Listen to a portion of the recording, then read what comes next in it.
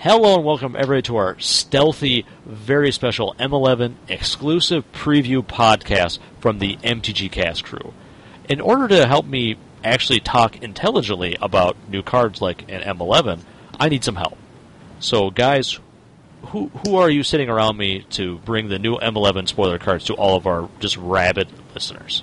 Well, here's Jack from North Carolina, also known as the dick that posted really vague hints on that MTG Sally thread. So, yeah, you actually gave me a little bit of palpitations on that one, but also I'm like, for two reasons. A, you said, I can't reveal this till July 1st. I'm like, A, that's wrong, because I can't show this till July 2nd. Yeah, I actually realized that after I posted it, but the hints I posted were also very sufficiently vague, I think. Oh, hints not. It was more, I was afraid like July 1st, tomorrow's going to roll, and all of a sudden just blah. You know, oh no! Like my brain totally farted on something like that. No, but I think the hints were safe though. Wouldn't you agree, Mr. Tom? Yes, I do agree. For how about Conley and Eric? Do you guys agree that his comments were just I didn't see his hints. I'm in the process of reading them right now. Basically, his hints were: this is a card. It's rectangular in shape, made out of some sort of cardboard with ink on it, that you can then play onto a table. Did you guys know it could be played in Vintage? Yes, I did. I actually thought about that for a second. I'm like, really? I'm like, oh, wait, I'm dumb. Yeah, I had a lot of fun with that one. So, everybody, we have our exclusive preview, but as an extra bonus, Gavin, some of you may not even know who Gavin is. Gavin used to be on this podcast before he left me for I don't know who, probably a woman. It is for me. Games. People who pay him. Yeah, that's the true. Same place everybody goes when they leave us. Some guys got to pay the bills. Hey, I didn't go to Star City Games. Give me some credit here, Eric. I do. That's what we have done every week. I mean, some place that pays you is where most folks go when they leave the MTGCast network. Now, it so happens Conley found someone to pay him, and he's still on the network. So multiple people to pay me. Yeah, we're very proud of that, because basically we should name, instead of the MTG Cast Network, it should be like the MTG Pro Bono Network. And while we're on the topic of myself, which is my favorite topic, of course, for everyone who's looking for my draft videos, one is up, and it's the horrible audio one. Another one will be going up in about 45 minutes, though, and that one is used with my new mic that I'm currently using, so as you can tell, the sound quality will be infinitely better. I also figured out that I was recording with a good mic, but the mic was using the settings of a crappy mic, so I had to figure out how to change that. So although the good mic had the capabilities to record well, it was not doing so. So I've fixed all that, and the new draft will be up tonight, and everyone can make fun of me for picking Vendetta, pick one, and you guys are crazy. I imagine you podcasting into your really nice mic, but through like a cup on a string network. Like, were you on a cup on a string with the cup next to the microphone? That's basically what it was. Like, the good mic was in there, but it was literally using the settings of my old crappy mic, and therefore, not only was it not using its full capabilities, but it was actually, like, screwed up in the process because it didn't understand what the other mic was trying to record with. So, I don't know. It was a big mess, but I figured it all out, and it's all better now.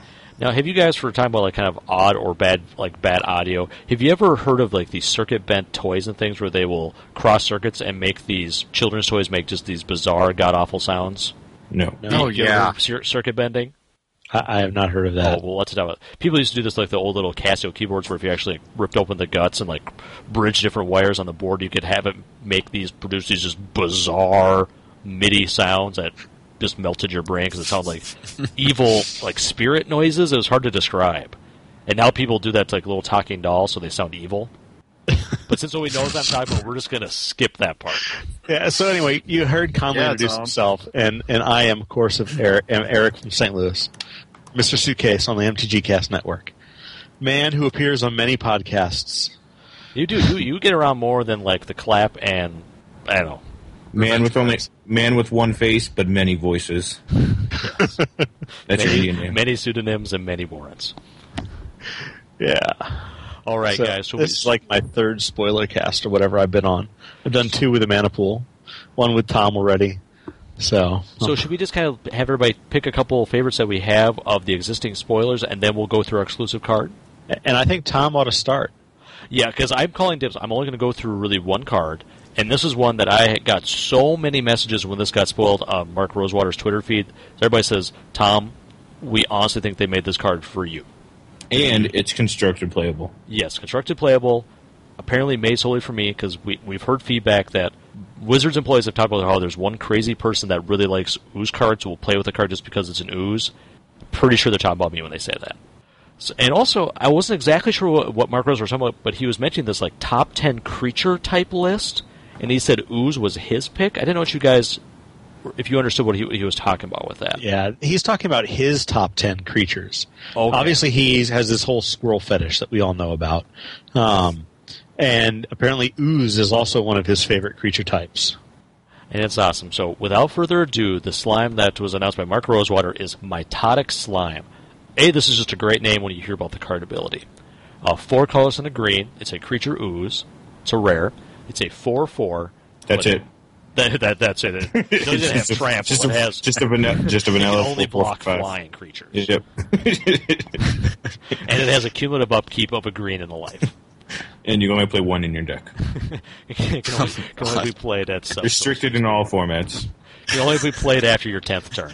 It's like it's so broken. Super Sarah Avenger. Actually, you can only play it if your name is Tom. Yes. You have to play 7 green creatures before playing the spell. But actually, it's amazing. It's a 4/4, but its text box is just cool if you're looking for sack outlets or just good constructed playable cards. When Mitotic Slime is put into a graveyard from the battlefield, it just feels weird to say that, put 2 2/2 green ooze creature tokens onto the battlefield. These tokens have, when this creature is put into a graveyard, put 2 1/1 green ooze creature tokens onto the battlefield. So I put a joke on the Twitter feed saying if that I was in love with the Mitotic Slime and we were going to get an apartment together, but how many bedrooms would I have to have? Because depending on how rough of a night, there could be more stuff there in the morning than I planned on. But no, this card's like legitimately constructed playable. I mean, things like Promise of Boon Ray I have seen play in the past, and that coupled with another card, meaning you're spending 2 cards worth of stuff, gave you a total of 5 creatures. And granted, you still have things like Sprouting Thornax, which gives you 4 creatures for 3 mana, but this gives you 7 creatures for 5 mana, and it's a single color. And I mean, if you're looking to sling some stuff with a Magma or sack some stuff to a Bloodthorn Vampire or something, this guy's definitely an option and can just come out of nowhere for huge amounts of damage. And on top of that, if you draw him by himself, he's not exactly a bad card. So, I think this guy, this might be one of the first oozes to make constructed decks. Now, what would you guys say is the best ooze? I would argue that Necroplasm is probably the best ooze of all time. Is that the one that kills things like? Yeah, basically 1 and 2. Kind of gets +1/+1 counters, and at the end of the turn, it destroys all creatures with a converted mana cost equal to those counters, and it has Dredge. I mean, that's fine, but it didn't see much play. It's all a little bit of play. Huh. I'm gonna go look up oozes. It always surprised me. It always seemed like such a powerful card. It's kind of a board sweeper with recursion built into it. So. It just took so long to take effect. Is the only problem when you have to wait 3 turns to kill the guy you want to kill.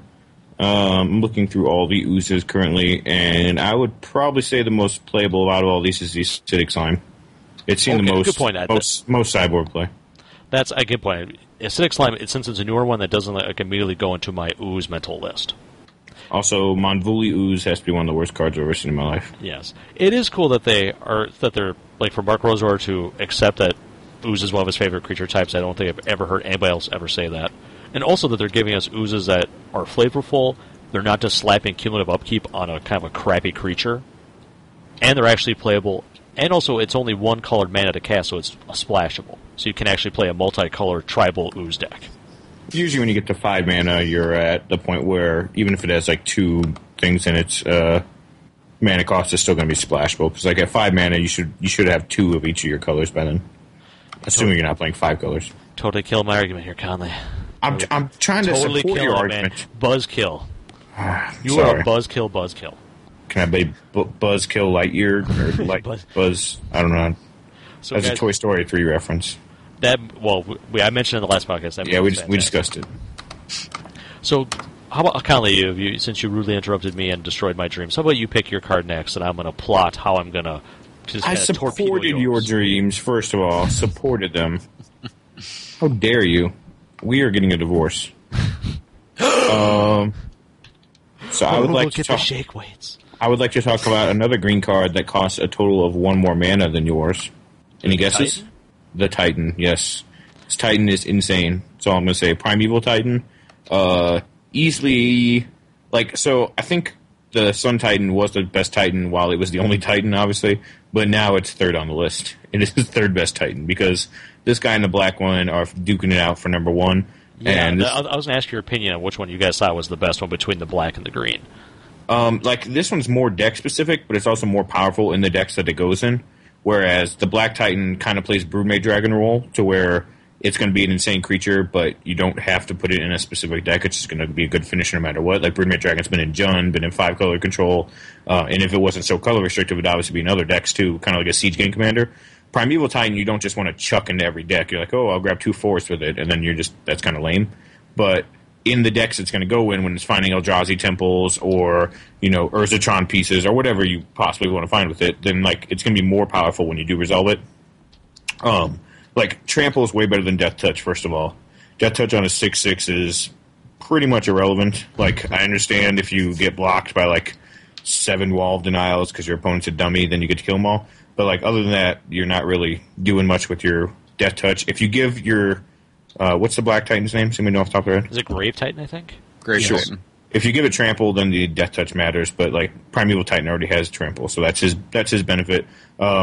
Putting any 2 lands into play is just so absurd. You can ramp this guy out, get him out on turn 4 fairly reliably with a Lotus Cobra, sometimes on turn 3, and then you're just getting any 2 lands. Right now in Standard, you're going to be getting Man Lands, Tectonic Edges, Eldrazi Temples, things like that, and abusing him that way. Plus, it's not like he just so think about things like Reap and Sow in the past, where you cast it and you got your Urzatron piece or whatever. This guy does that, but then they also have to deal with the 6/6 Trample in play. They can't just be well, I'll focus on destroying your mana base still. They're wait, I actually have to deal with this guy at the same time as destroying your mana base. So he he presents a threat while also presenting the impending threat that's to come, and that's what really makes him pretty insane. 6 mana is a lot to be getting lands out, but the fact that he gets any land is just really absurd. So that's definitely one of my high picks, and he's showing it on the pre-sales of a lot of sites. He's $25-$30 already, which is kind of nutty. I was writing down the cards that we've discussed, and for some reason I wrote down Primeval Touch, so I'm not sure. Apparently my mind's really sick. I think it's a card, though. Pretty sure it's a card. Okay, I'll research that. I find it pretty amazing that the Blue Titan is the worst of the 3, and it's horrible. But no, it isn't horrible because it is just horrible. If you just saw that and didn't see the comparative Titans. So the first ability is the worst ability you could ever put on a 6-drop. There's literally no worse ability you could put on a 6-drop. The ability could say when must be sacrificed if it is targeted. That's the worst ability. But then he would be a 12/12. So that's what happens whenever you put that type of ability. The first ability is so dumb. You can't your Path Exile costs 3 mana. Woe is me, I still lost 3 mana in the exchange. And then his second ability is not even that exciting. If his first ability was that bad and his second ability was draw a card or something, that's much more exciting. And he's a 6 mana 6/6 in blue, and when he comes into play, he taps something, and then he attacks. He taps something else. And Eric, are you ever playing this? Are you ever playing this over a Sphinx of Dryal? Ever? Probably not. Exactly my point. Whereas you'll play a Primeval Titan over the equivalent. You'll play you'll run these other guys over equivalent things. You're going to run a Grave Titan over an Ob Nixilis, which is its counterpart. You're going to run Sun Titan in some decks over Baneslayer Angel because it has a combo element to it. This guy just goes in as a beater, and he's worse at it than all the other blue cards that want to be beaters. I would never play him over Sphinx of Lost Truce or Sphinx of Dryal or Sphinx of Magosi. All those guys are just way better than this guy. Sphinx of Magosi's 6 mana, 6/6, just like this guy, with none of that other crappy abilities, and yet he draws cards and gets bigger. It's just better. This guy as a mythic seems really crappy. This guy can almost be an uncommon, and I'm not even joking. If he didn't screw up limited so much, this guy could almost be an uncommon. He is good enough to be a rare or a mythic, and there are many people who will open him and be very happy to have gotten him. Sure, and those people also are happy, getting their diapers changed and things like that. I understand that. No. Now that's just inflammatory. Okay, I'm sorry. That was inflammatory. I'm sorry. But all I'm saying is, this guy is not on par with the other Titans. The other Titans impress constructed, right. pro players. and I'm not saying players. he's on the same level as the other Titans. All I'm saying is, in a vacuum, he is still a good beater. But we don't play in a vacuum. There's no such thing as a vacuum format. We're not playing, hey, flip the top card. On the kitchen table, he'll see plenty of play. If the other Titans were at his level, they would see plenty of play at the kitchen table, too. Now, the fact that they actually are, oh my God, that's incredible on some levels. That's great. I just don't. This guy's. I have to honestly say, Eric, I think I agree with Colin on this one because so far the other Titans we see the white, the green, and black is when you play them, they give you a bonus for doing something. The blue one just kind of sits there and is just slightly tougher to kill. As a worse card in a cycle, you could have many, many worse cards. But I mean, why can't his last ability, or even his first ability? What if he just had pay your blue do that ability? Pay blue, counter target spell, the target's him unless they pay 2. He's already better at that point. I don't know. It just seems very. He seems. I mean, I'm not complaining. The rest of the blue cards in the set make up for it. I'm happy Blue's getting some love, but Frost Titan is not worthy of the cycle. That's all I'm saying. He is because of what Moving other on. stuff Blue's getting. So, yeah. Hey, I'll do my card real quick. Demon of Death's Gate. 6 and 3 black. You may pay 6 life and sacrifice 3 black creatures rather than pay Demon of Deathgate's mana cost. Flying Trample 9/9.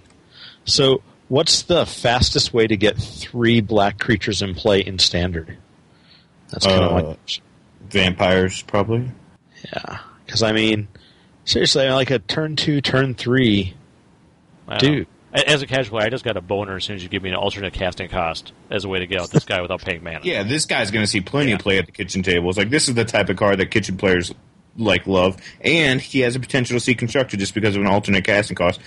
Currently, I can't think of a way to abuse him, but anytime you can have a potential turn 1 or turn 2 9/9 flying trample is pretty good. I absolutely hate the name for this thing, though. The Demon at Death's Gate. I mean, really, what are we going to have next? The White Unicorn of Casablanca? Yeah, this would be like the title of the Jonas Brothers when they decide to go edgy when they both are all over the age of 21. They have that first oh my Lord, Miley Cyrus breakout. Back on now the I'm Jonas adult. Brothers. How do you one up this guy's name? What's the next biggest demon? Is he the Greater Demon of Death's Grave or something? How do you this is the ultimate demon, right? And yet there's no way he's actually the ultimate demon. I think it'd be the demon driving Death's Camaro. I think that'd be he's just the guy at the Christine's gate, right? mechanic. What's inside the gate? Oh, we got Gavin? What is that voice? Yes, I secretly added Gavin a few minutes ago, so he's been sitting there just plotting, taking notes, just going to take you guys all out. Which is funny because I commented several times in the Frost Titan discussion and nobody's noticed anything. I thought that was strange. It made me go check my Skype and saw you were out of the call. But Jack oftentimes talks in odd voices, whispers, and things. So, oh no, come on! I've reined that wow. in. Eric he's just pimp slapping everybody around here. What did you say about Frost Titan? Did you agree that it's poop? I do not think it is a very good Magic card. The thing is, it is a 6 mana 6/6 in blue, and so it's not as bad as other parts of the cycle. Just on the merits that it has to be a 6/6 for 6, right? But as far as abilities go, its ability is not very good. That's all I'm saying. No. I know. I'm fighting the losing position. I accept that. You're not only fighting a losing position, you are naked, and we have machine guns pointing at your head. Yeah, we're basically Conley's delousing you right now on your way into jail. Well, thanks for that wonderful image. And Jack has that big scrub brush, on the end of a long handle, looks like a broom, sort of. No, I'd use a loofah. It's much more rough. A loofah made out of sandpaper. Loofah attached to a whip. Why can't he fly? Why can't Frost Titan fly? He'd be playable if he flew. Because he's the Titan, dude. Giants don't fly. Well, I mean, sometimes they do. They're not giving blue flying as they're part of a cycle generally anymore because of things like Wonder and other times that blue ends up accidentally getting the best card in the cycle because of something related to flying. If this guy flew, he would still be the worst card in the cycle. And it still doesn't even really fit the cycle to me because it has these sort of 2 different abilities. I suppose the other ones that sort of have one ability that triggers when they come to play and when they attack. Trample or Death Touch or.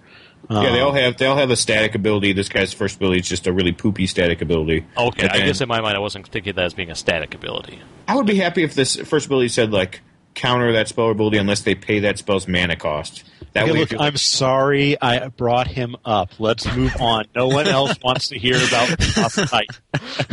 We're not moving on yet, brother. 15 minutes into the show, they're going to be like, all they've talked about is Frostbite. This is like a conversation you have on the public bus. The preview card. Hope you enjoy. As long as you're willing to wave the white flag, Eric, we accept. I already said I have lost the argument, okay? I already said... Who's getting revenge crabs out of this? That's all. So let's talk about Gavin's favorite card of the set so far, because we haven't heard from him in a while, right, gentlemen? Yeah, although he did mention he came from MTGCast when he was at the community coverage. It's true. You're right. I did listen to it. I guess it's an interview. Yeah, without a doubt. Gavin, we're bated breath. We're waiting to hear what really kind of is blowing up your skirt from M11 so far. What have you guys already mentioned out of curiosity? Because I don't want to repeat something. Basically, you guys already... so far we have stolen Mitotic Slime, because I called dibs on that one.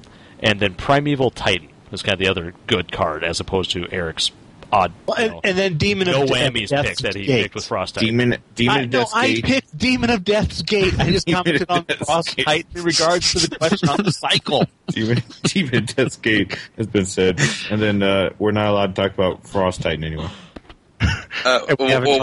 Preview card, one of my favorite cards so far it's been previewed, despite all, there's some really sick reprints, obviously, and some new cards that are, like, small. Like, I love 4C, I love Preordain, I love Pyretic Ritual. But a rare that's got me excited and it's kind of flashy is Conundrum Sphinx.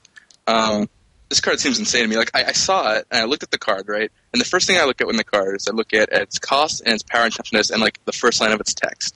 I see 4 mana, 4/4 flying, so I go, okay, what's the drawback on this guy? Why am I not going to want to play this guy, right? So I read the text, and I'm like, wait, they gave blue a 4 mana, 4/4 flyer with a good ability. Like, that's absurd. For those who don't know, Conundrum Sphinx says when he attacks, each player names a card, flips over their top card, and if it's a card that was named, you put it into your hand, and if not, it goes on the bottom. And blue there's so many ways doesn't have any ways to look at that top card. So I mean, how is this good? It's exactly. It's a good thing this card is unplayable. If only Blue had a way to look at the top cards of its library. All I'm saying is the last 4/4 flyer for 4 mana that was playable in blue was Miss Spineclick, and we all know how we feel about that guy. I'm glad I'm able to buy him for cheap before the new extended came up. But no, this guy. When Living Tsunami came out, I wrote that. I basically rated that as a potentially constructed playable card, just because I thought the drawback had the ability to sometimes be beneficial, and just a 4/4 flyer for 4 was just so good. But this guy will almost assuredly be seeing some constructed play. I've already built some decks with him in it, and he seems pretty insane. Yeah, I mean, although, like, on one hand, what world are we living in where we see, like, a 4/4 flyer for 4 with a good ability, and we're like, yeah, this might see some constructive play. Like, you're like, what? like, where has Magic gone? What game are we playing? Are we at the point where, like, turn 1 2020? I guess this is what Magic's become, right? Like, I know we have a 3 mana 5/5 with a drawback that could be negligible. So, that was one of my other favorite cards at the preview, last night's preview. Phil Gabba Lich. Phylactery Lich. That was in Dragon Age Origins, is where they use this word about every other sentence. Bila Mahala Witch. Phylactery. Phylactery. It has to do with phallus, if you didn't know that. Philanthropy Lich. I mean, that guy seems sick. I don't know if there's going to be a home for him until Maelstrom Pulse rotates out. That's my major concern. Because, like, the first thing that came to my mind was, like, playing a border post and using him turn 3 on a border post. Gavin, do you mind telling people what the text is in case people haven't seen it yet? So the Sicko Lich is BBB, that's Necro for you, for a 5/5, that it happens to be indestructible. It's a zombie tool. Yeah, it's also a zombie. So it's sick with all your zombie lords. And when it comes into play, you put a counter on an artifact you control, a Falalala counter. A phallus counter. And, weird. This is actually an alternate win condition. If you put a phallus counter onto your Rod of Ruin, you win the game. Or on a bone flute. Right, we beat our machines with our phalluses. Yep. Okay, let's keep going. Man, we are so mature. And so what happens is, as long as that artifact's in play, as long as you control permanent with a Falala counter on it, then your Lich is okay. Which is interesting, because if you play with 2 of them, only one of the artifacts has to survive for them both to be okay. This is why Extended changed, by the way, because they just couldn't afford people playing their Vault of Whispers with their Falala Liches, and they just couldn't stand it, so they just rotated it. This kind of reminds me of like Sarcomancy in some ways. Like where you get multiple Sarcomancies to play, as long as you have one around, you're doing okay. This guy has a lot of black in his mana cost, though, to be fair. Except instead of a 2/2 zombie, you get a 5/5 indestructible. Yes. That is the kind of the key thing where it does say right in there he is indestructible. And it looks like he actually is holding the Rod of Ruin in his hand. Now, did you guys see any kind of like legacy application for this guy? Because all I could think about was Dark Ritual when I first saw it. I mean, Turn 1 Vault of Whispers, Dark Ritual, Lich. Please don't have Ancient Grudge. I don't think that's... Even if they don't have Ancient Grudge, though, that's just not good in Legacy. Like, a 5/5 on turn 1, I know it sounds bad, but your opponent could literally win before you kill them with it. Yeah, 5/5 on turn 1, Phyrexian Dreadnought, go. Plus, people play things like Wipe Away and Crows and Grip and, all that kind of stuff. It's just not a 5/5. Bridge. Hey, don't be hating on my Mosswell Bridge. We already have enough controversy around that. I don't know if you guys heard. Man. I will be. I want to talk to you about that one after the show. Okay, I will be. There will be an article up that will mention. I'm writing an article about Legacy for TCG Player this week, and I will address the concerns of all the freaky people in the world about it. But I got like trolls on my Facebook and stuff about it. It's ridiculous. Dude, there was a thread on our local forum about it. Yeah, you're not even connected to that. No, Zane showed me, and then like. What? Okay, so what's the controversy? Yeah, what are people angry at? You played a basically, people think I stole a deck list and then wrote it off as my own, but I never claimed. First of all, I did build the deck for myself. I'll explain that on Friday, but I never even said that. Bill Stark said that about me, and therefore Bill Stark ate crap because he said I designed the deck, and some legacy guy wanted credit for it. But apparently, people don't understand that you can build decks simultaneous to other people building the same decks. Yeah, it happens all the time in Magic. I mean, there's a finite number of cards. Probably the most recent famous case was Kelly Reed and Christian Calcano, both designed Boris Bushwhacker at the same time. Yeah, but basically the guy's mad because I'm a known player, and so people are more likely to attribute it to me now. And he won his credit, and that's like understandable that you want credit for something, but to like chastise me and Bill Stark about it seems a little ridiculous. Basically, I'll get into it on Friday. Like I said, I don't want to steal hits away from my article on TCG Player. That's fine. We all know the issue now. As long as you're stealing hits to this podcast, no, I'm totally cool with that. I'll give the full scoop then, and I'll talk to Gavin about it off the air. But it's not as crazy as people think it is, and I don't know. We have controversy and phallus counters. I mean, this is going to be. No, it's episode. Like it was it's not. If the Esper Charm thing wasn't going on right now, then it would probably be like number one news. But luckily, Cedric Phillips stole Time out. We talked about this before the show, and you guys wouldn't tell me what is this Esper Charm story about. We should get to our preview card before we do that. Okay, we should hear Jack's Esper Charm story after the preview card, because I want to know what this is all about, because I'm confused. Okay. All right. So Gavin gave us his pick. Eric, we know you gave us your pick. Jack, how about you? All right, well, the card I'm going to pick for my current little heartthrob is, I'm going to say Temple Bell. It's an artifact. It costs 3, and it says tap. Each player draws a card. The reason I like this thing is it's a fixed Howling Mine. We say all the time about how Wizards is paying more attention to the community, and they're really listening to what we're saying and blah, blah, blah, blah, blah, especially that they listen to the show. And when I see cards like this, like that just kind of affirms that belief I have now. It also says tap and steal a piece of art from the Kamigawa block. Yes. And there's also like a small Sky Dragon in the back if you look. But for me at least, like this card is a sign of good things, because it shows that now they're taking more avenues to actually like listen to the players and listen to what we want out of our cards and fix the problems that current cards have. So I mean, I love this thing. I don't think Howling Mine is a problem, by the way. Like, I think Howling Mine's drawback is literally that your opponent gets to draw a card first and then try to answer the Howling Mine, and that's what you get for playing with the card. And if that doesn't happen, your deck's obviously built to capitalize on Howling Mine more. That's why you're playing with it. So, I mean, I think that is its drawback. This is drawback is that it costs 3 mana, your opponent instead of 2, and your opponent's still getting cards. They're just not getting them at the most opportune times. But it's basically the drawbacks that it costs an additional mana. So, like, I mean, I think they have drawbacks in different departments. Like, I understand people not wanting their opponent to just draw a card right away, but like it seemed like, especially for Howling Mind being designed so long ago, like Howling Mind seems like a pretty fair card these days, which is a good thing. I have to say, I actually really like this card. As kind of you said, Jack, is from more of like a multiplayer, maybe like an EDH way, where diplomacy is a big part of the games.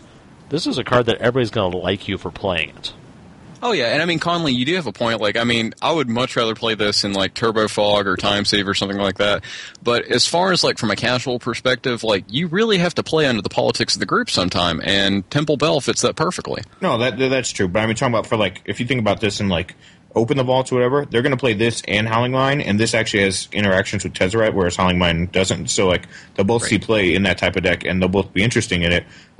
But like I said, I don't think Howling Mine necessarily is a bad card. It's definitely worse for multiplayer since everybody's getting a bonus, but they're getting it at different times. So like it's actually advantageous for the first player to then killing Howling Mine, and then you have 7 players upset. Whereas this, everybody just draws a card right away. Like Mikakoro is a good route to that same type of thing where people are like, oh, we'll let the Mikakoro live despite having the ability to blow it up at any time. So I mean, I definitely think this is fine in multiplayer. But like as far as standard goes, I think both Howling Mine and this are 100% acceptable cards, and they do very similar things. So. I was actually just over at John Laux' house before coming to this podcast, and yeah, he had a lot of visions of turn 2 Howling Mine, turn 3 Bell. Who knows? I mean, there's weird overlap time where we have 3 months where we can play with M11 and M10. So, all right, guys, do you think our listeners have waited long enough to get our exclusive preview card? I mean, this preview card is awesome. So pretty sweet. Yeah. So here we'll do. Since I am not, the constructed guide, let me read it. Then I'll let you constructed guys kind of go balls to the wall on this one. But we should read its flavor text first, because no one will pay attention to it once they hear the rest of the card. So flavor's text is, quote, "It is a rough road that leads to a..." Okay, wait. When I see this, I just see it gets written hard and put away wet, and I blame that on my father. Quote, "It is a rough road that leads to the heights of greatness." And this is from Seneca Epistles, translated from Gummer. Am I reading that correctly? I mean, nobody cares. Okay. Okay, the MTGCast Monday Night Magic exclusive M11 preview card is Dark Tutelage. It is an enchantment. It is 2 colors and a black. It's a rare. And it reads, at the beginning of your upkeep, reveal the top card of your library and put that card into your hand. You lose life equal to its converted mana cost. Period. Then the flavor text that no one gets. I was tutelaged by my uncle when I was younger. That leaves scars. Some scars don't. It does. It's true. All right, guys. I want to let you discuss this. My first question is, as you guys go through where this will be playable, why it's good. I guess in some ways, when I read this, I think about Phyrexian Arena, and to me, this seems worse than Phyrexian Arena. Incorrect. And this is why I want you guys to discuss this. Like, that's my immediate thought, and I know that's the wrong answer, but I want to know why. It's not the wrong answer. It's the right answer some of the time, and it's the wrong answer some of the time. Like, if you're just throwing this into your deck as a way to draw cards, it is worse than Phyrexian Arena. I will grant you that, because on average, you'll probably lose about 2 life. Usually when you figure out the mana cost of a constructed deck, let's say standard or whatever, the average mana cost, including lands, is somewhere a little bit just above 2, like 2.1, 2.17. I figured out a bunch for like extended when you're flipping things off Bob, and it's the same thing. And we don't have like evoke stuff around anymore where you can get... Yeah, and unlike playing with Bob, is when you do get to a low life, you just can't get rid of this. So if you're just throwing this into any random black deck and you don't have things to synergy with it, either by stacking the top of your library or gaining life, then I will agree it's worse than Phyrexian Arena, although it is more splashable. But you're not going to play this card in those situations. Like, you don't just go, okay, well, like, yes, I have 4 Persecutors and 4 Malakir Blood Witch and 4 Gatekeepers. Let's throw this 4 card in there and we're good. Like, for instance, in Vampires, the ones not playing Tendrils of Corruption, and even potentially some of the ones that are, I think Sign in Blood is still a better card because it's better on the curve. You get the effect immediately. You can use it as burden for the opponent, etc. But in like a control deck, that might be using something like a Jace and have 1 land in its hand at any point in the game, or have things like Halimar Depths, or have things like Tendrils of Corruption, or Corrupt, or any other life gain spell, or something like Crystal Ball, which may or may not be good, we don't know. Anything like that, this card just all of a sudden becomes better than Phyrexian Arena because you can either be losing 1 or 0 life a turn, and occasionally, you're going to flip something like a Mind Spring and, pay 2 life to draw 56 cards, and that's fine. But, like, I think, it makes you... It's Phyrexian Arena leads to more lazy deck building, whereas I think this leads to smarter deck building, and I think like something like this is even better in a Martyr deck just due to its mana cost. Phyrexian Arena has seen play in Martyr decks basically since they came out black, but the double black's always been a problem for Martyr decks, and yet, this, you don't care about how much life you're losing, and it's much easier to cast. So, I think this card, has some advantages on Phyrexian Arena and has a few disadvantages, but overall, I think this will prove to be just as good, if not better, than Phyrexian Arena. And all the Martyr decks that are going to see play in New Extended. All the what? All the Martyr decks that are going to see play in New Extended. Well, obviously not in Extended, but I'm thinking about Overextended in the future. I mean, to be honest, Conley said literally every single thing I was going to say. I was like, he would say something, I'd be like, okay, I still have 3 points. Then he would say his next thing, he'd be like, all right, it's got 2 points, we're good. Then it would be like, nope, just 1 point left. Then he just said the last one, and then he had all of them. So I'm sorry, Gavin. What happens when you don't show up every week? You get rushed. No, Gavin gets Gavin gets dibs on whatever he wants next, and I won't say a thing. Oh, wait. No, this is what happens when Conley shows up every week, because Conley just replaces me. He says everything I'm going to say, except he's more adorable, and he's got and he's got the Conley thing going. No. Conley is certainly not more adorable. It's really comfortable for me to say that to you, so I'm glad you just said on your own, Gavin. So I appreciate it. Look, I've met Gavin, and Conley has stayed at my house. I can attest, Conley is not more adorable. Yeah, I want more cuddly, though. Would you say that? Eric, you make him sound like a grizzly bear. Conley's covered with baby powder at all times. I mean, he's going to be infinitely more. I mean, if nothing else, you're going to walk right up to him and just puff him like a Pillsbury Doughboy. Yeah. Now, I've been getting more baby powder support than you can imagine, by the way. What did you think of and this actually made sense for the listener that gave us some tips on how to best apply the baby powders, where he puts it... Oh, did you guys get the email? No, wait. Stop. I have more to say about this card. Oh, okay. Even if Gavin's point hasn't been taken, I just want to say, I mean, I saw this, and the first thing I think of course, is Dark Confidant, not the Phyrexian Arena piece of it. And, one of the biggest challenges you have when you're playing with Dark Confidant, if you really want to in play, other people kill them rather quickly, and can, because everyone packs creature removal, and this being an enchantment dodges that fact. And if you're building your deck, you can build your deck with ways to accommodate needing to get rid of it later. So that's kind of my part of my thought on it. But at the same time, it's a double-edged sword, which is a big issue, because, with Confidant, they can kill it, but it's also easier for you to kill your own Confidant if you get down to a low life total. Plus it attacks, which is always nice. And I mean, this is also just a cool example of, even though we've had Magic's been around for so many years now, there's been so many sets. Here you can see how there's still, even with what we know, there's still a lot of design space left. Exactly. Well, so the perfect comparison of this, because it actually exists, look at something like Moonlight Bargain, and then look at something like Ad Nauseam. They have the exact same mana cost. They have the exact same ability of Phyrexian Arena, basically, versus revealing cards and taking damage. And which one of those sees more play? If you're able to build your deck around this card, it is more abusable. Granted, you don't have the ability to draw 50,000 cards in a single turn, but drawing 5 cards off Moonlight Bargain is basically going to win you the game if you do that, but you take 10 damage. Whereas Ad Nauseam, you're able to build an entire deck around it because it's such a powerful effect. And yes, this card kind of goes into control decks a little bit more, but with Standard right now, you have so many ways to manipulate the top of your library. And obviously, we had something like Top or something would just be insane, but we don't even need that. Jace alone, you're just going to be drawing 2 cards a turn. You see an extra card off Jace every turn, which is already big enough, and you only literally need 1 land in your hand to never take damage off this. And Jace is a must deal with threat, and this card's a must deal with threat. They'll obviously deal with your Jace first, but then you take a couple damage and the game's over. So. This card's definitely abusable, and I'm excited that we got it as a preview card because we've been getting some good ones. We got the Broodmate Dragon, I think, is when it kind of started off as our that premier. Was a huge one. Yeah, even Cryptologist, which we got now, is starting to see play too. And the guy's holding his eyeballs in his hands. It is very cool art. It's the art very for this with Hellboy 2 to me. The art is good. And is that a crystal ball? Perhaps crystal ball I see somewhere? No, maybe not. No, it looks like he has 2 eyeballs. That was a joke. Oh no, okay. that was a joke. All right, guys. Is there anything else we want to talk about M11 before we get into this whole Esper Charm story that I don't even understand? I apologize for dropping vague hints that were totally accurate, by the way. No, your hints I thought were fine. The only thing that got me scared is when you said it was going to come out July 1st. I'm like, no. Oh, yeah. That was just a massive brain fart on my part. But, yes, this card is a lot like another card, but not, for example, Phyrexian Arena. It does something fundamental to winning the game, a la drawing cards. It's not a tutor, and it can be played in Vintage. So I think my hints were aptly appropriate. They were 100% correct. All right, everybody, we're going to sit down. At least I'm going to sit down because I need to be educated about what in the hell is this Esper Charm story that's been running around the Twitter feed today. I'm actually glad Gavin's here because he can give his feedback since this is 100% opinionated talk.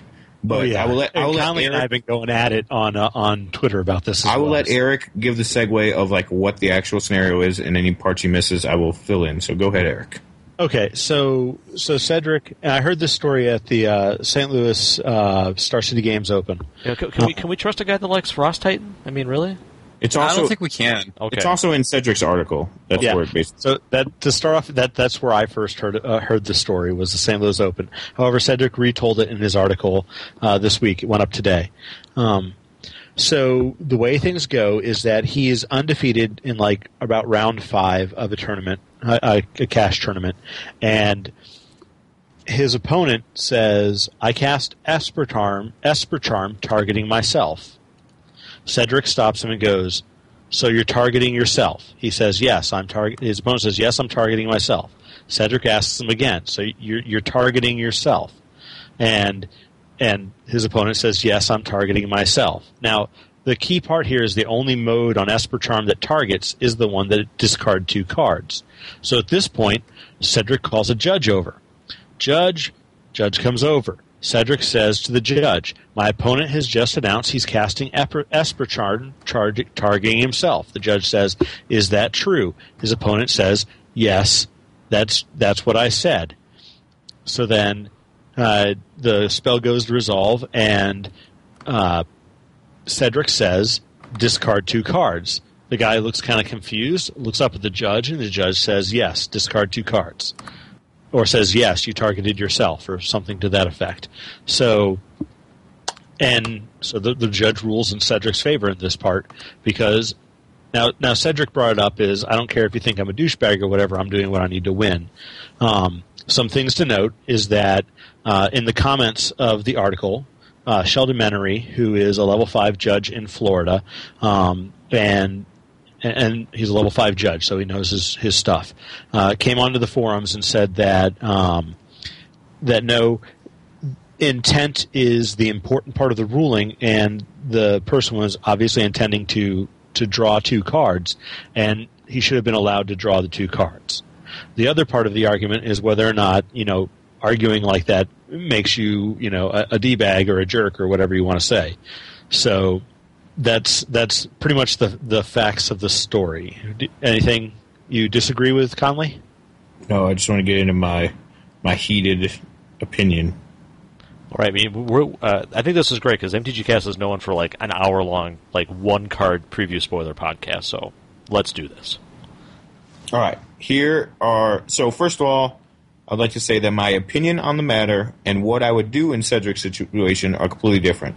I have not been able to pull off sketchy plays, we'll say. Going into GP Seattle, I was in the win-in round, or the round before the win-in round, undefeated or whatever, and my opponent's at 6, and he cast an Esper Charm trying to make me discard 2 cards, and I had 7 mana available and a Resounding Thunder in my hand, and I played Resounding Thunder, and he went to go scoop those cards, and then I said, no, it's only 3, and he didn't die, and blah, blah, blah. And I like always look back at that play as like, should I have just tapped 7 mana and said Resounding Thunder you and seen if he would have scooped, or should I have just just said Resounding Thunder you and not tapped any mana? I end up tapping 3 or whatever, and like that play, like I never know what I should have done there, because it's like one of those things to where it's like you feel kind of bad for doing it, but at the same time you're winning, and it's really tough gray area that you really don't want to be involved with. But in this case, I still don't think I would have done what Cedric did, but I 100% agree with the way it was ruled, and not the fact that he should have been able to draw 2 cards. And the reason is that ultimately you're playing at the highest level, or what is akin to the highest level, and you're playing for money. You have a card that has text on it. You fail to read the text. You play the card incorrectly. You get clarification multiple times, and you still assert that you're playing the card incorrectly. You get the punishment, which is in this case drawing 2 cards. And people are saying, well, the intent is to draw 2 cards, but how do you possibly ever know that Like, there is no way to know that your opponent is intending to draw 2 cards or discard 2 cards when they say, target myself. If you say, like, Bant Charm, targeting your Baneslayer Angel, you don't go, oh, do you mean to destroy my Behemoth Sledge? No, that's not what you do. You put your Baneslayer on the bottom of your library because the intent, that's what you expect to do. If you say is a way to know the intent. No, there's not. If you what say, mode are you using? No, that is a loaded question. If your opponent attacks with enough guys that he thinks are lethal, and then, like, says whatever, and you go to make some blocks, and you're like, blah, blah, blah, and he ends up not winning the game, etc., because he didn't attack with enough guys, then his intent is of course there to win the game, but he screwed up, and because of that, he's not winning the game. If you say, or you don't want to attack with your whole team, that turns into a loaded question. He now knows to attack with his own team. If you say, are you sure you want to, or you're like, what mode do you want to use? That's the exact same thing. It's a loaded question that gives your opponent information and plays the game out for them. If you take the exact same situation and you change it, let's say now I'm Cedric, I'm casting Thought opponent, and I know his 2 cards in his hand. He's at, like, whatever life, and I know his 2 hand, and he says, Esper Charm myself. Now is the state too ambiguous? Now do you think he might discard his hand or whatever? What if he's at 3 life in this case? Like, if he says Esper myself and then goes to draw 2 cards, how do I know he didn't want to actually discard so he doesn't die? Like, because if he wanted to discard, he would have discarded. Yeah, but you can't. But the thing is, Cedric asked him what he was doing. He said, targeting myself multiple times. Look, Conley, you have to be clear in these situations or not say anything at all. Like, if you say, like, if he had not said a word, because you're obviously allowed to play if you're a mute, for instance, like, if you physically can't speak or something, you're allowed to, like, shortcut it and by, like, pointing at yourself and drawing 2 cards, that'd be different. But if you play a mode on the card that exists and then don't do that mode on the card, that is akin to cheating. Like if you say, and bounce your guy, draw a card, and then you reach over and tap all your opponent's and, counter a spell, like, how is that any different? Like, you can't just say one thing and do another when the card has explicit text on it. Like, you have to be able to read and follow the instructions on the card. That way, judges don't have to get involved in these scenarios, and you don't have these gray areas. If you just follow what your cards do, you read your cards, you understand how they interact, you don't end up in these situations. It's not a matter of, like... I'm going to use the counter example that Sheldon Menery had used. It's a whole example. You don't want someone to, like, okay, you're resolving Harrow. You put Harrow into the graveyard before you search out your lands. Somebody says, okay, then you don't get any lands. Because the technical order that you resolve the spell in means that you should actually search your lands out before you go put Harrow in the graveyard. And that is a 100% irrelevant example because that deals with out-of-order sequencing and not what your opponent says. If your opponent casts a Harrow, says, fail to find, then picks up and grabs 2 lands, that's the scenario. He said one thing and then did something hard. It's completely different. Out-of-order sequencing has nothing to do with what comes out of your mouth and what you do with the card. Like, I don't even know how, like, I respect Sheldon as a judge, probably more than any other judge, and I don't know how he possibly justified that as his example for why this should work the way it does. Like, you cannot play the game for your opponent. I'm sorry, that's basically what it comes down to. Your opponent is required to play the game for themselves, and you should not have to hold their hand and instruct them on how to play correctly. If they misread a card, there's other cards in Magic that you can misread and screw up with, and you don't just always rule on intent on them. Like, in the Harrow scenario, that's a given shortcut that's been going on for years, and players try to cheat with it, blah, blah, blah. And it doesn't work anymore because players understand when you cast a Harrow, you're trying to find some lands. But if you say that you don't want to find any lands, then you pick up your deck and find lands, you're in a whole different scenario. Yeah, I think that intent is pretty clear when the guy either goes to reach for, discards his hand or doesn't. If he said, if he says, my intent is to draw the cards, not that, then... But why not just rewind it and say, if you have any response to him drawing instead of discarding, go ahead and take it? Okay, so you're right. In this particular scenario, it wouldn't have mattered. Let's go back to the Hammerich scenario. Cedric Hammerich, his opponent's at 3. His opponent says, Esper Charm targeting my stuff. Cedric then counters it. Like, now what do you do? How would you rule his intent was? Was it to draw cards? Was it to discard cards? Like, Cedric holding a counter spell in his hand. Let's say he doesn't counter. Let's say he has the option of countering it. Now, like, what do?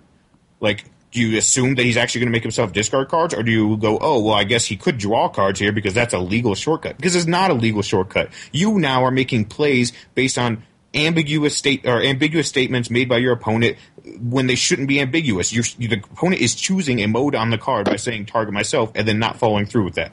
Like, in this particular scenario that Cedric came up with, yes, it ends up that his opponent drew cards and it made sense or whatever. I mean, he didn't get to draw cards, but it made sense when his opponent reached for the deck. But then there are a million other factors involved in Magic to where this scenario gets put into other situations and the whole thing gets changed, and you can't just you need a universal way to rule these situations. And I think the universal way should be follow what the card says. If you screw up doing what the card says, you're the one that pays the price. You need to learn how to use your cards, and when you're playing at the highest level. At F&M, of course, do whatever you want. You draw your cards. I'm not, F&M is a 100% different animal than playing when you're playing for $5,000 or whatever. Like, you can't just change things based on scenarios. In this case, Cedric didn't have a counterspell, so the scenario is different. But you know what I'm saying? Like, I hear clearly what you're saying, because I mean the entire time that I've been learning how to play Magic, up until the last couple of years when they kind of changed the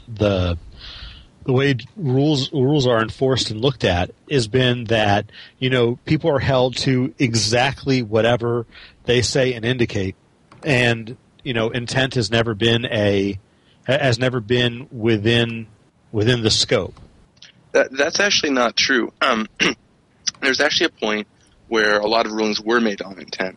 There's an excellent Judge article called "The Ruling by Intent," in which they actually used the Harrow example several years ago. I don't know, I want to say 6 years ago, maybe. I don't know. I don't really remember.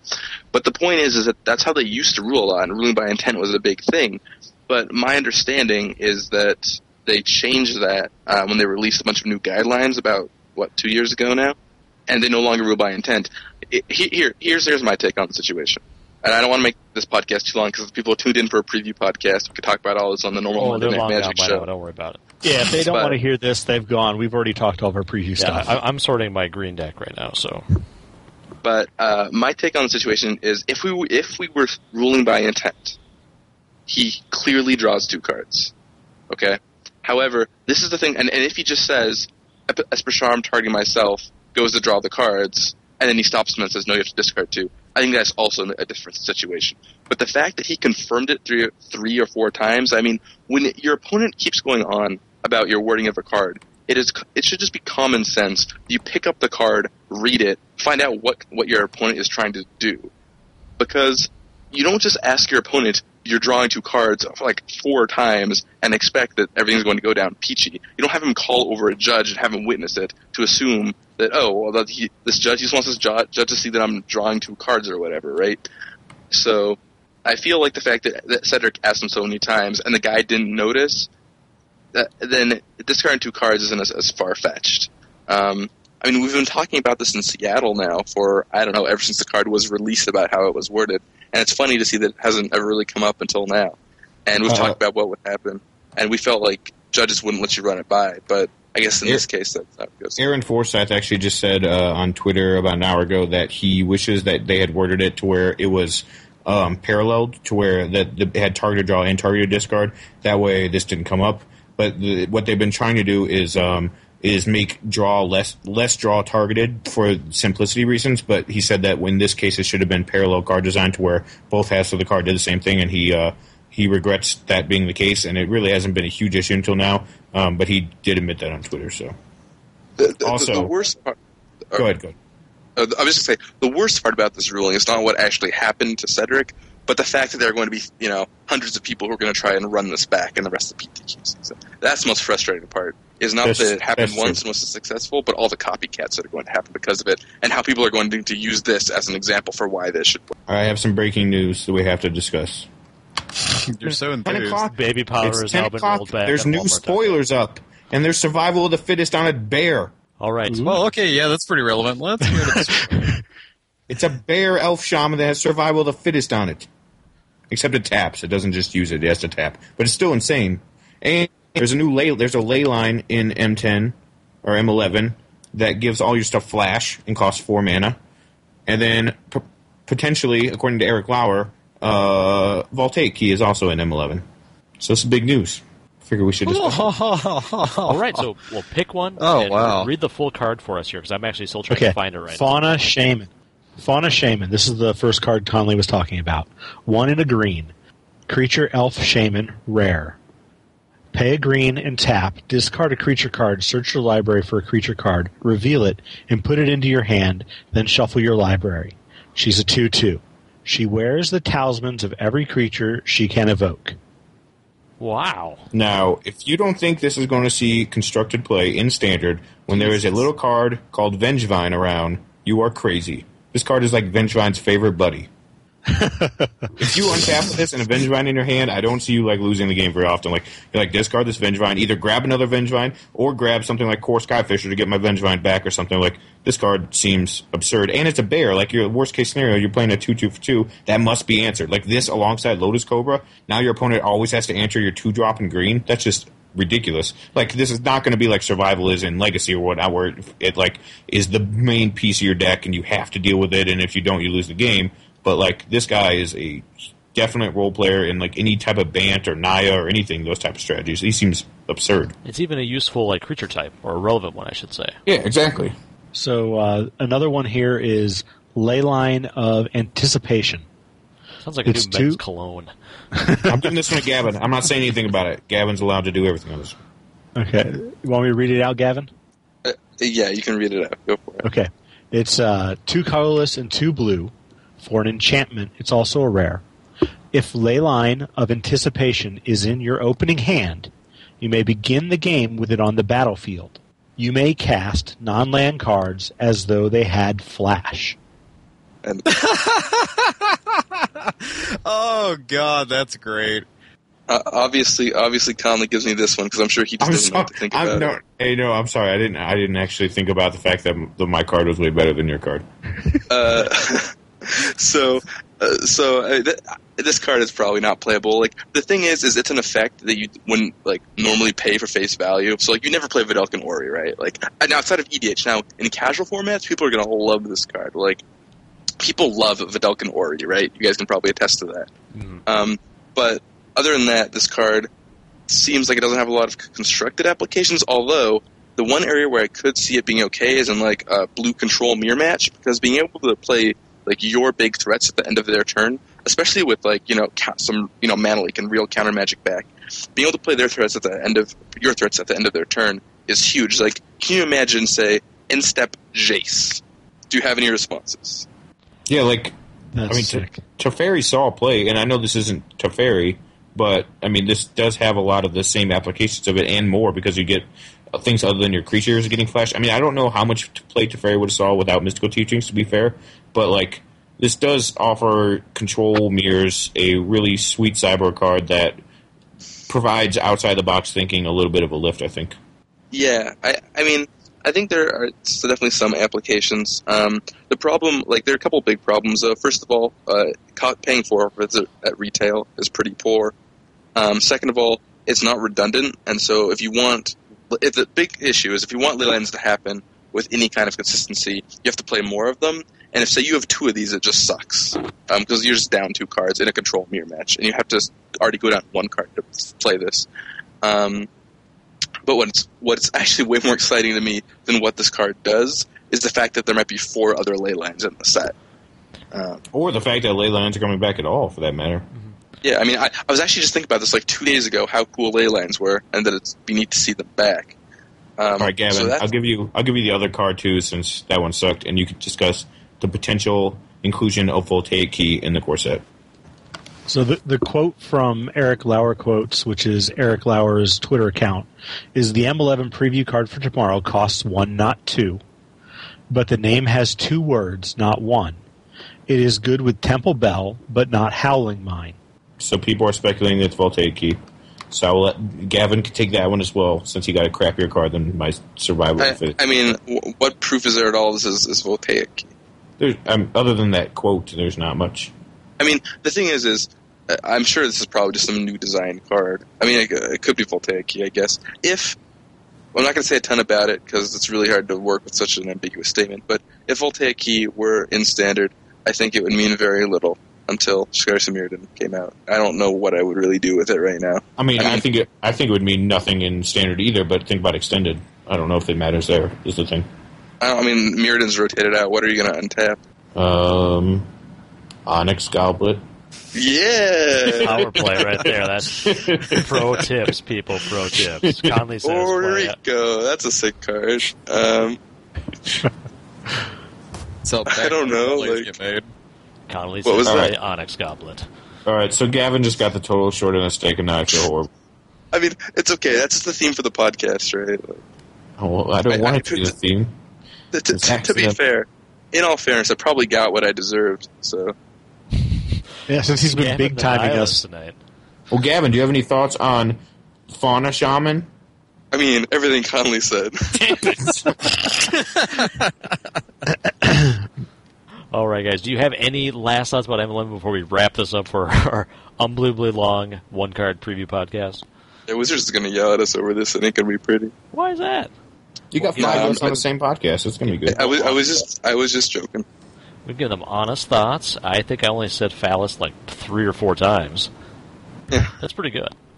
Yeah, we're getting linked on the main page. It's going to be great. Don't listen at minutes 32, 34, 35, 36, 48, 52, and 105. Angel Heart Vial has a tap symbol in it. I'm really you sack that. The art is the only redeeming quality about that card, Eric. Dude, Conley, Sorcerer's Toolbox. If you get on tap Conley, times. I figured it out. Okay? What? 1,000-year elixir. Oh, no, that's 3 words, isn't it? No. You can untap it with Voltaic. Oh, I see. Hey, Dreamstone All right, I'm on. Hedron. Buy that card up. Buy down. Voltaic Keys. If they reprint Voltaic Keys, people might be a little upset, though. Things like an $8 card right now. Probably wouldn't be much if they reprinted it. It's $8. I mean- Yeah. Jeez. I mean, Esper Battle Mage. If Gavin has to say "I mean" one more time, I'm going to stab myself. Conley untapped that card in States once, so he knows what he's doing. I played some 1,000-year elixirs in States. It was good times. I played at Worlds, too, but it was not as good for me there. All right, guys. Ethereum Astrolabe. Hey, Is this Fauna for Shaman. educated? You could use Fauna Shaman with your 1,000-year Wait, elixir. you could use Everflowing you could- Chalice. Wait, you could use Astronaut's Transmogrant on a Frost Titan, and then untap the Frost Titan. It all comes back around. It does. Guys, thank you for joining us. It was a fantastic M11 preview card from Wizards. We want to say thank you to the people that picked those cards, Jessica, everybody that gives it to us. It's free. We don't need to get these, but we'd love to get them. So I want to say we're always thankful for these. Well, speak for yourself. I need to get them. I have an IV hooked up right now. You have a problem. Border Posts, Keening Stone, Colony Gem. Oh, Eric is digging so deep tonight. Guys, but anyway, this is our special preview podcast. We're still be having a Monday Night Magic, which we're actually going to record probably on Monday sometime. Because I'm going to be up at the lake and getting back kind of early Monday afternoon. Cool. Master Well, I'll try and be Transmuter. there. I won't be here, Gavin, so you could have the show all to yourself. Dude, that's sad, but you're the reason why I came. But it's a Monday. I can't Have really... you, Gavin? Alphas Galara. But Gavin, no, but seriously, Conley, he can send you all of his thoughts like in an email, so you'll be fully prepared for the podcast. Onyx Goblin. Gavin probably won't make like diaper jokes about people, though. Like It'll be refreshing. the Revenge Crabs Baby Power episode is still our all-time most favorite episode. Yeah, but I didn't insult people for playing Frost Titan. I still feel bad about that, but I mean, you might deserve to be insulted. Conjurer. We did insult people with STDs there. That's fine.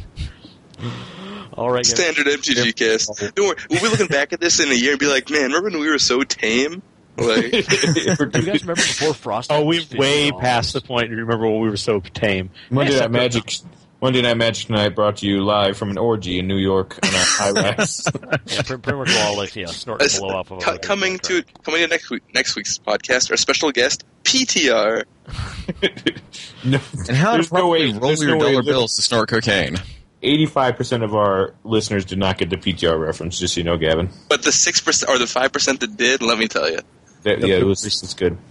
PTR happens to be one of the most controversial Magic figures of all time, Tom. Maybe if I said Mike Long, people would have. Oh, I recognize Mike Long. PTR was he was Dr. violent and cheaty and all kinds of stuff. And now he's banned from every tournament ever. Yep. And he can't go I inside see. the tournament hit opinions.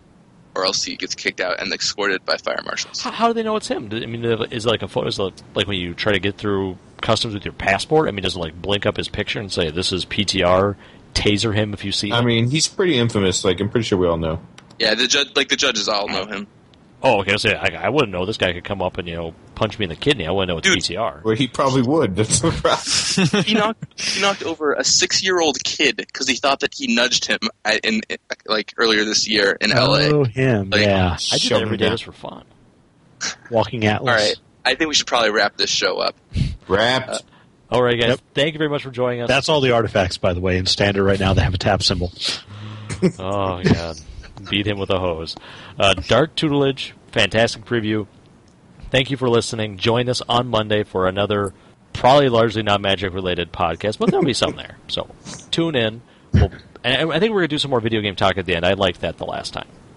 Shiny Force, I got support for it. I got so much. Huge amount of support for Shiny I know, Force. it's because I'm a genius. I had no idea. I had no idea there was that much love out there for that game. So good. Pretty much the amount of love that Shining Force 2 has is about as much hate there apparently is for PTR. I think they're about it. So, guys, thank you for joining us. Listeners, thank you for listening. And, guys, it was actually a very fun podcast. And I learned something. More than I ever want to know about Esper Charm. I promise you. So, guys, thank you. Have a good weekend. Enjoy the 4th of July.